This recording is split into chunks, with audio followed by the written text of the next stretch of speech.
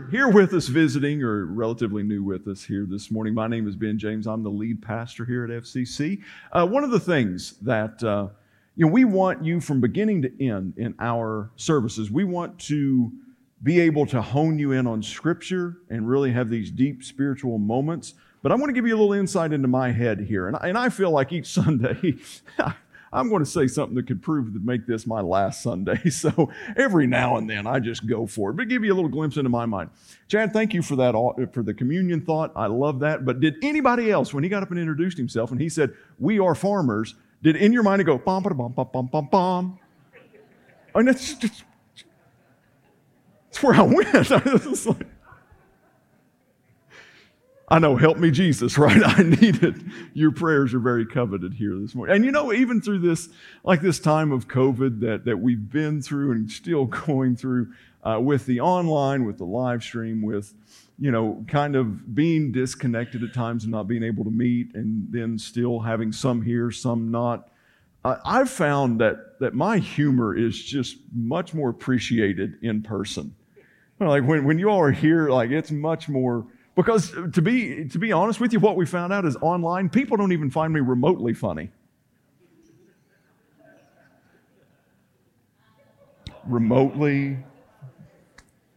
Sometimes you got to let it set and just marinate for a little bit. Anyhow, let's get into the message today. If you have your Bibles, go ahead and turn to Exodus chapter 6. We're going to be getting there in just a moment. And as we have the past few weeks, and as it is good to do as you're going through a story, a narrative, it's good to catch up and connect the previous week with where you are now. So at the end of chapter 5, what we saw last week was we saw this message of hope. And then we saw the delivering of this message of hope and Pharaoh's response, which was to increase the workload, increase the oppression, the darkness that they were living in, and he took the straw away from them, said, "Hey, you're going to have to go get your own straw, bring it back to make bricks." We see where the foremen go into Pharaoh to, the Israelite foremen. They're trying to figure out what's going on and maybe, advocate on behalf of the nation to get this workload lessened. And it didn't. Pharaoh said, "You're still going to have to continue to get all the straw, and you're not going to be able, I'm not going to cut your quota of bricks down each day. Each day you're going to be expected to have the same amount of bricks done." So the Israelite foremen come out, and they blame Moses and Aaron because they were the ones that delivered this message. Then, at the very end of chapter 5, what we see Moses and Aaron turning to God and blaming God. It was like, "God, why is this happening? Why did he not let him go?" And we have to remember that God has already told Moses twice that this is going to happen. So we talked last week about how to deal with disappointment rooted in hope. When you have these great expectations, the hopes are high, how we deal with disappointment and discouragement in those types of moments. And we said the first thing we need to remember is that we're human. We're limited. We're limited in our knowledge. We're limited in our understanding. We're limited in our strength and our power. We're even limited to being one place at one time. And we looked at the omnis of God, that he was omnipotent, that he was omnipresent, and he was omniscient. He's all-powerful. He's everywhere at all times, and he knows everything. So when you're disappointed in your hope, understand that you're human and you don't understand everything, but God does. Secondly, we looked at the fact that we will have troubles. In this life, we will have troubles. In John 16:33, Jesus tells us that in this life you will have trouble, but find your peace, find your comfort, find your joy in me, because I have overcome the world. And then lastly, we looked at the third thing to do in moments of disappointment and dealing with that is to look to the cross. And when we look to the cross, it helps us do a few things. It helps that fear of man subside because our focus is on Jesus Christ. It also helps us to remember what he's done and how he's been faithful to us all the time, and that God hasn't given us a reason for us to think that he's going to abandon us, and he's not going to. And then we see that the third thing that looking to the cross does is that it helps us to walk in complete obedience, not compromised obedience like we saw in Moses and Aaron in the first verse, chapter 5. So that brings us up to where we are now. Okay, the workload is intensified, disappointment, discouragement, all of that, the despair, all the D's that I could think of right here to describe how the nation of Israel is feeling, all of that is setting in because the darkness has got even darker. And this is where we're going to pick up in Exodus chapter 6. I'm going to be reading this. We're going to be covering the whole chapter, but we're going to be reading the first 13 verses. So Exodus chapter 6, verse 1 says, "But the Lord said to Moses, Now you shall see what I will do to Pharaoh, for with a strong hand he will send them out, and with a strong hand he will drive them out of his land. God spoke to Moses and said to him, I am the Lord. I appeared to Abraham, to Isaac, and to Jacob as God Almighty. But by my name, the Lord, I did not make myself known to them. I also established my covenant with them to give them the land of Canaan, the land in which they lived as sojourners. Moreover, I have heard the groaning of the people of Israel, whom the Egyptians hold as slaves, and I have remembered my covenant. Say therefore to the people of Israel, I am the Lord, and I will bring you out from under the burdens of the Egyptians, and I will deliver you from slavery to them, and I will redeem you with an outstretched arm and with great acts of judgment. I will take you to be my people, and I will be your God. And you shall know that I am the Lord your God, who has brought you out from under the burdens of the Egyptians. I will bring you into the land that I swore to Abraham, to Isaac, and to Jacob. I will give it to you for a possession. I am the Lord." Moses spoke thus to the people of Israel, but they did not listen to Moses, because of their broken spirit and harsh slavery. So the Lord said to Moses, "Go in, tell Pharaoh king of Egypt to let the people of Israel go out of his land." But Moses said to the Lord, "Behold, the people of Israel have not listened to me. How then shall Pharaoh listen to me? For I am of uncircumcised lips."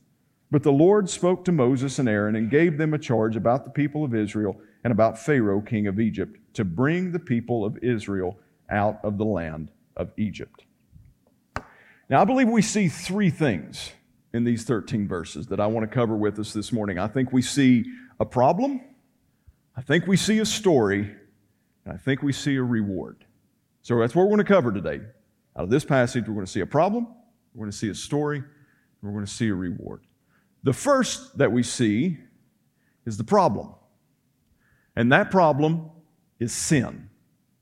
Okay? Now, I want to break this down for us a little bit because that's kind of a broad brush church statement that the problem in our life is sin, right? I mean, that's because we can trace everything back to all of our problems in our lives being rooted back to sin. And that's accurate. But I want us, instead of just painting with a broad brush this morning, I kind of want to break this down as to why sin is the problem in this particular story.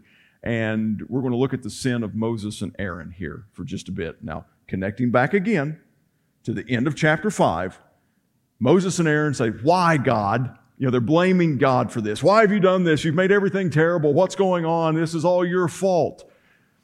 Folks, can I submit to you something here? I don't know if we see a greater example of God's grace, His love, and His mercy more than what we see right here. I mean, because if you've got an Old Testament picture of God, if you've got a picture of God at all as this old, cranky old man sitting on a throne with a big beard and just a powerful staff waiting just to zap somebody, waiting just to zap you the moment that you mess up, I want us to look at passages like this, that even in the Old Testament, when these characteristics of love, mercy, kindness, where they're not really attributed to God in this Old Testament, we still see moments of it, because if there's ever a time that someone or a couple people deserve to be zapped by God, it was right here. And let's not get self-righteous here, as Kennedy was talking a little bit earlier. Let's not get self-righteous here. You and I deserve to be zapped by God daily. Amen? Okay, I deserve to be zapped by God daily. Amen? See, it's always louder that way. It's always louder that way. But we see such a beautiful picture of God's grace, His mercy, and His love. Now, here's why I want us to focus in and kind of give a detail about sin being the problem here. Because I believe that when times get difficult, when we face hard times, whenever we face trials, tribulations, tests, whatever, if we're going through something that is uncomfortable, I believe it's in those moments that what is inside of us comes out.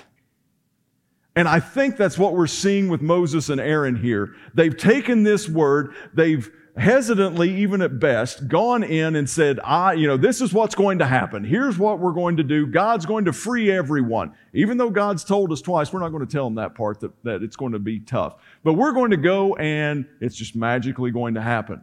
And then they go and they do it, and what God says is going to happen happens. And then they just, all of a sudden, the pressure, there's blame that's being thrown on them. People are pointing fingers saying, this is your fault. We don't like you. See, there was a people-pleasing kind of side of Moses and Aaron, and we all still struggle with that to this day. But whenever the pressure of the situation started closing in on Moses and Aaron, the first thing that they did is that they blamed God. And I believe this gives us a glimpse into the heart of Moses and the heart of Aaron at this point, because the moment that the pressure happened, what was inside of them came out of them. And I think it's the same with us today. I think it's true for us also, right? Like whenever things get stressful, whenever things get ugly, whenever conversations turn uncomfortable and situations happen that we don't want, isn't it kind of our knee-jerk reaction for things that we don't like about ourselves to be the reaction to it? In that, at least that's the case with me. I think we still struggle with this. If there's anger, and it may not even be something that you know that you're dealing with. There may be something inside of you that you don't even know is there, but a situation comes about, and man, that's the first thing that comes out. Like somebody comes against you, and then all of a sudden, angerness, bitterness, just this, if there's any type of hatred, frustration, irritability. I know we get to stuff like that. I'm not preaching anymore. I'm starting to meddle. Okay, I get it. But when we begin to respond with these things, this is a situation, this is an uncomfortable situation that we may not even know what's in us, but it's beginning to come out of us. An illustration for this. This is my coffee cup. Anybody have that favorite coffee cup that you have? This is my church favorite coffee cup. James and Thomas know, no touchy. Okay, no touchy. Now, I've got water in here right now. I've already had 2 cups of coffee this morning. I figured I should probably not have any more. But what's in this cup right now is water. Now, if someone were to come along and smack my wrist, then at least in part, inevitably, what's in this cup is going to come out of it. Right? Like I'm going to spill a little bit of water. So when I do this, nobody panics because it's water. It's going to dry, I promise.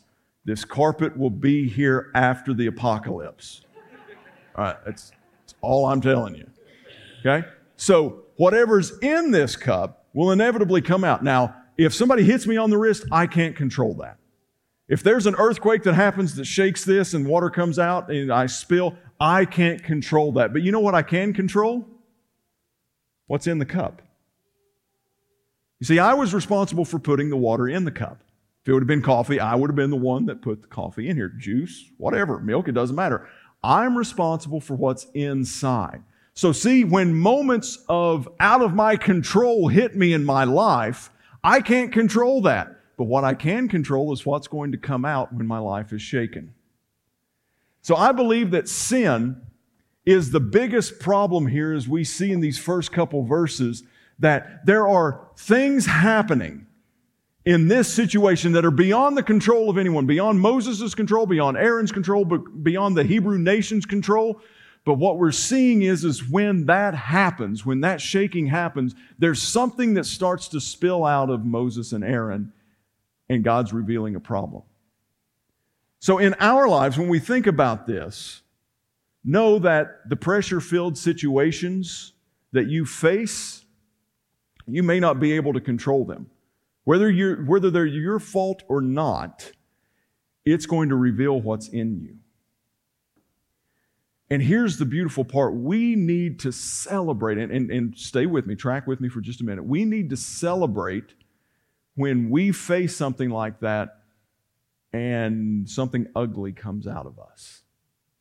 We need to celebrate that. You want to know why? Because God has just revealed to us a portion of our life that doesn't look like Him, and He wants it dealt with.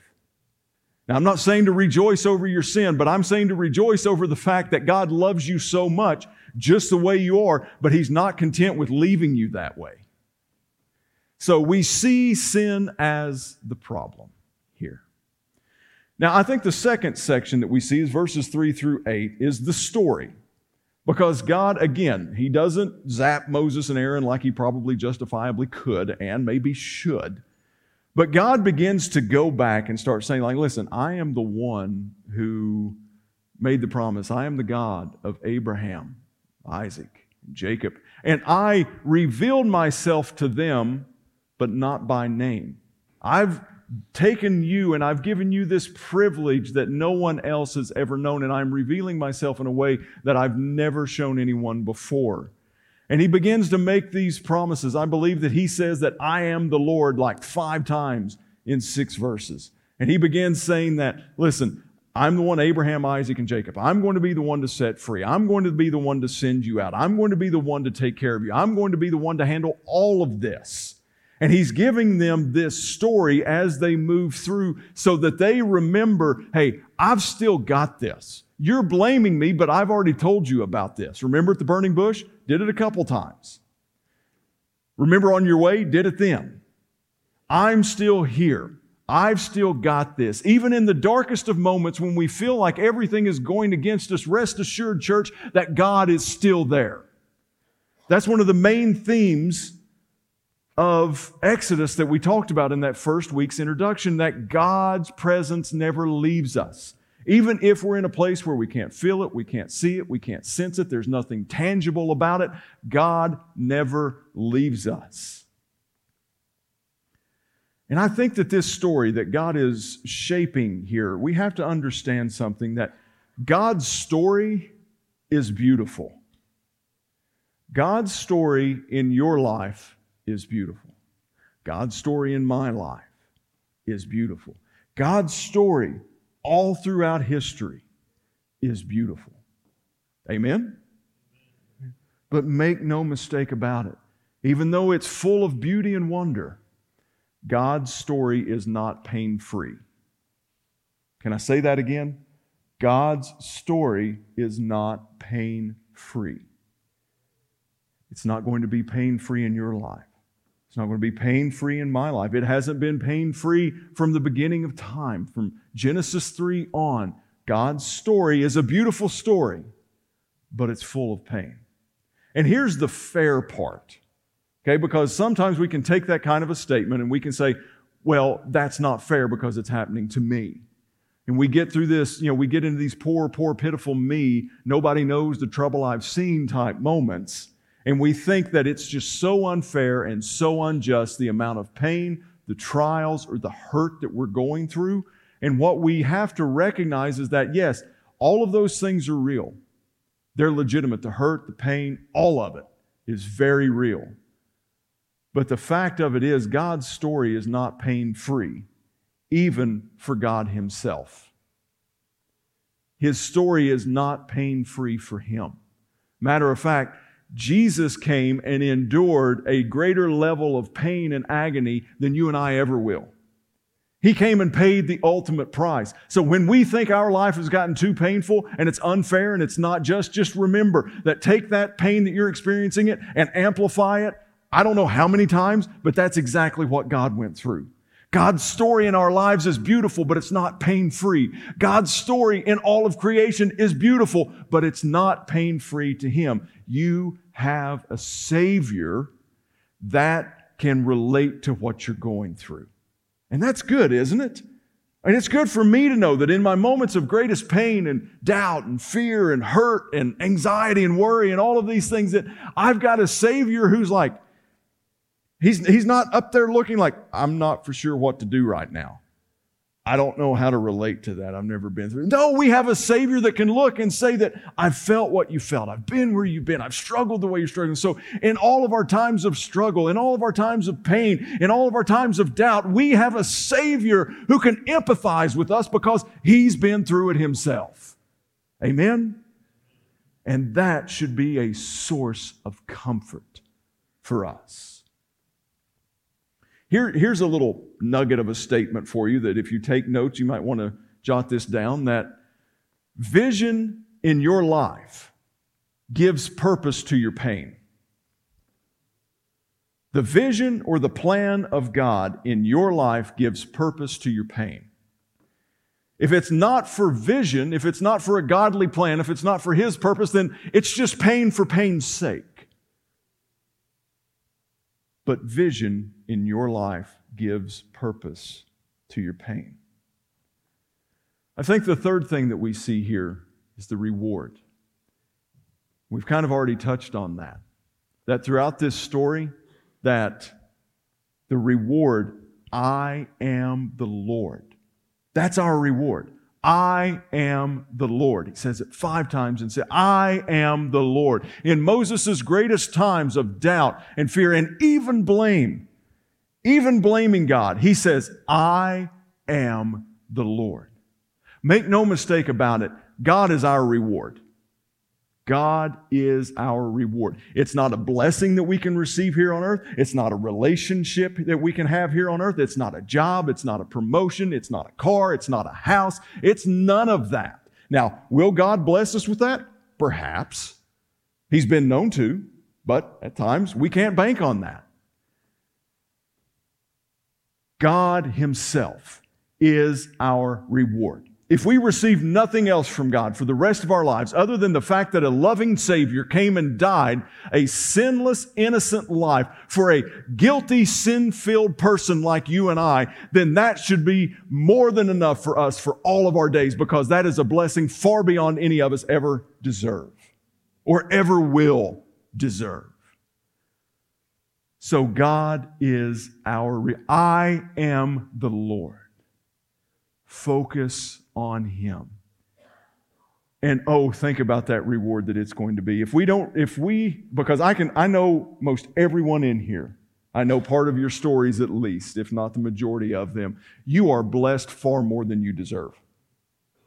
God has blessed us far more than we deserve. But even if you're in here and you've not been blessed by God, what a day that will be, that my Jesus I shall see when I look upon His face. What a blessing. Think about it. If that's the only reward we see, how amazing is that going to be? I don't know about you, but that excites me. That brings joy to my heart. That even in the midst of darkness, I have a promise that I have a Savior who never leaves me, and one day I'm going to be with Him in eternity.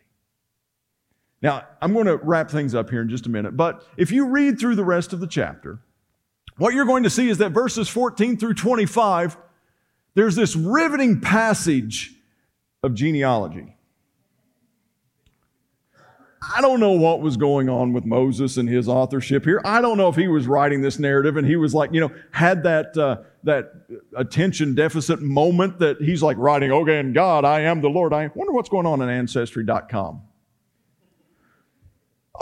The Levite ancestry. Let me write that down. Someone will find that fascinating. So now I'm going to be honest with you, another transparent moment here. I had a decision to make this week.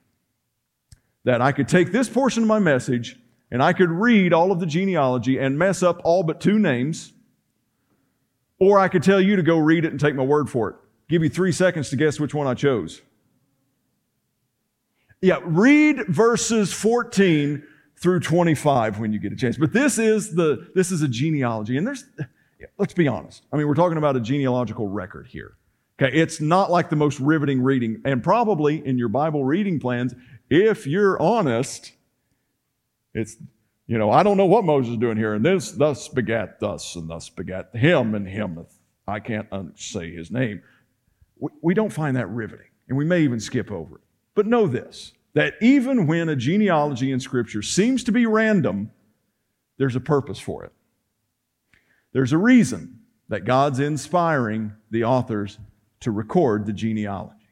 And I want to submit to you why I feel like there's a purpose behind this genealogy in verses 14 through 25. If you look and you read that passage, you'll find the biggest bunch of sinners that you could ever write into a genealogy.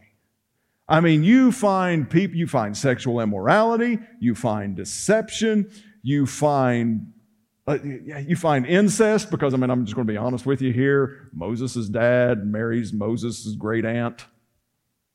Like Moses' dad marries his aunt. Like, what do you call a mom aunt? I don't know. But we also see listed in here are bad parents. We see bad parents that their kids are going to grow up and walk in rebellion against God. We see a laundry list of sin and wickedness here. And then there's one verse that I kind of want us to highlight here. It's verse 26, I believe. Yes. These are the Aaron and Moses to whom the Lord said, bring out the people of Israel from the land of Egypt by their hosts.